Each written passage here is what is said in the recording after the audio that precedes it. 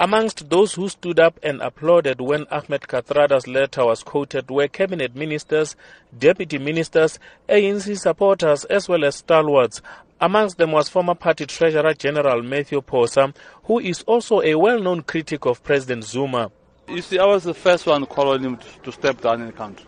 At that point I thought I was alone. But when Comrade Kathy came with that letter, I thought, what a relief. You see, that call is very sound advice to our president. The type of advice which, if he loves the ANC in the country, he must listen to and step down. There's no other alternative. If he steps down, he'll create a lot of fresh air in the ANC. There will be new debates and we can decide who leads us. Another ANC stalwart, Max Sisulu, says the ANC was founded on the will of the people and that the best way for the party to preserve Kathrada's legacy is for its leaders to respect the wishes of the people. The ANC is a people's movement, and ANC needs to be the movement that listens to the people. If the people say step down, then listen to the people. That's what we were taught when we grew up. We were born in the ANC, grew up in the ANC. And we've got the highest regard for the movement because it represents the best in society, or should represent the best in society.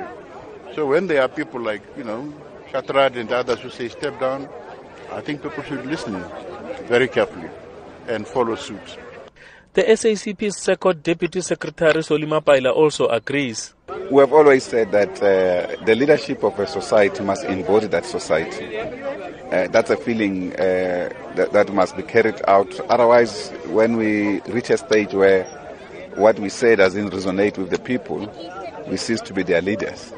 And I think that message, it's an important message of raising from Comrade Kathy. And we have raised partly a sentimental opinion close to that.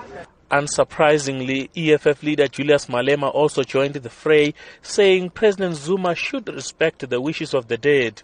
We knew how the Uncle Kathy felt about the president, and we were encouraged by President Kgalema Motlanthe, who spoke the truth and described the last wishes of Uncle Kathy. And in African tradition, the wishes of the dead must be respected.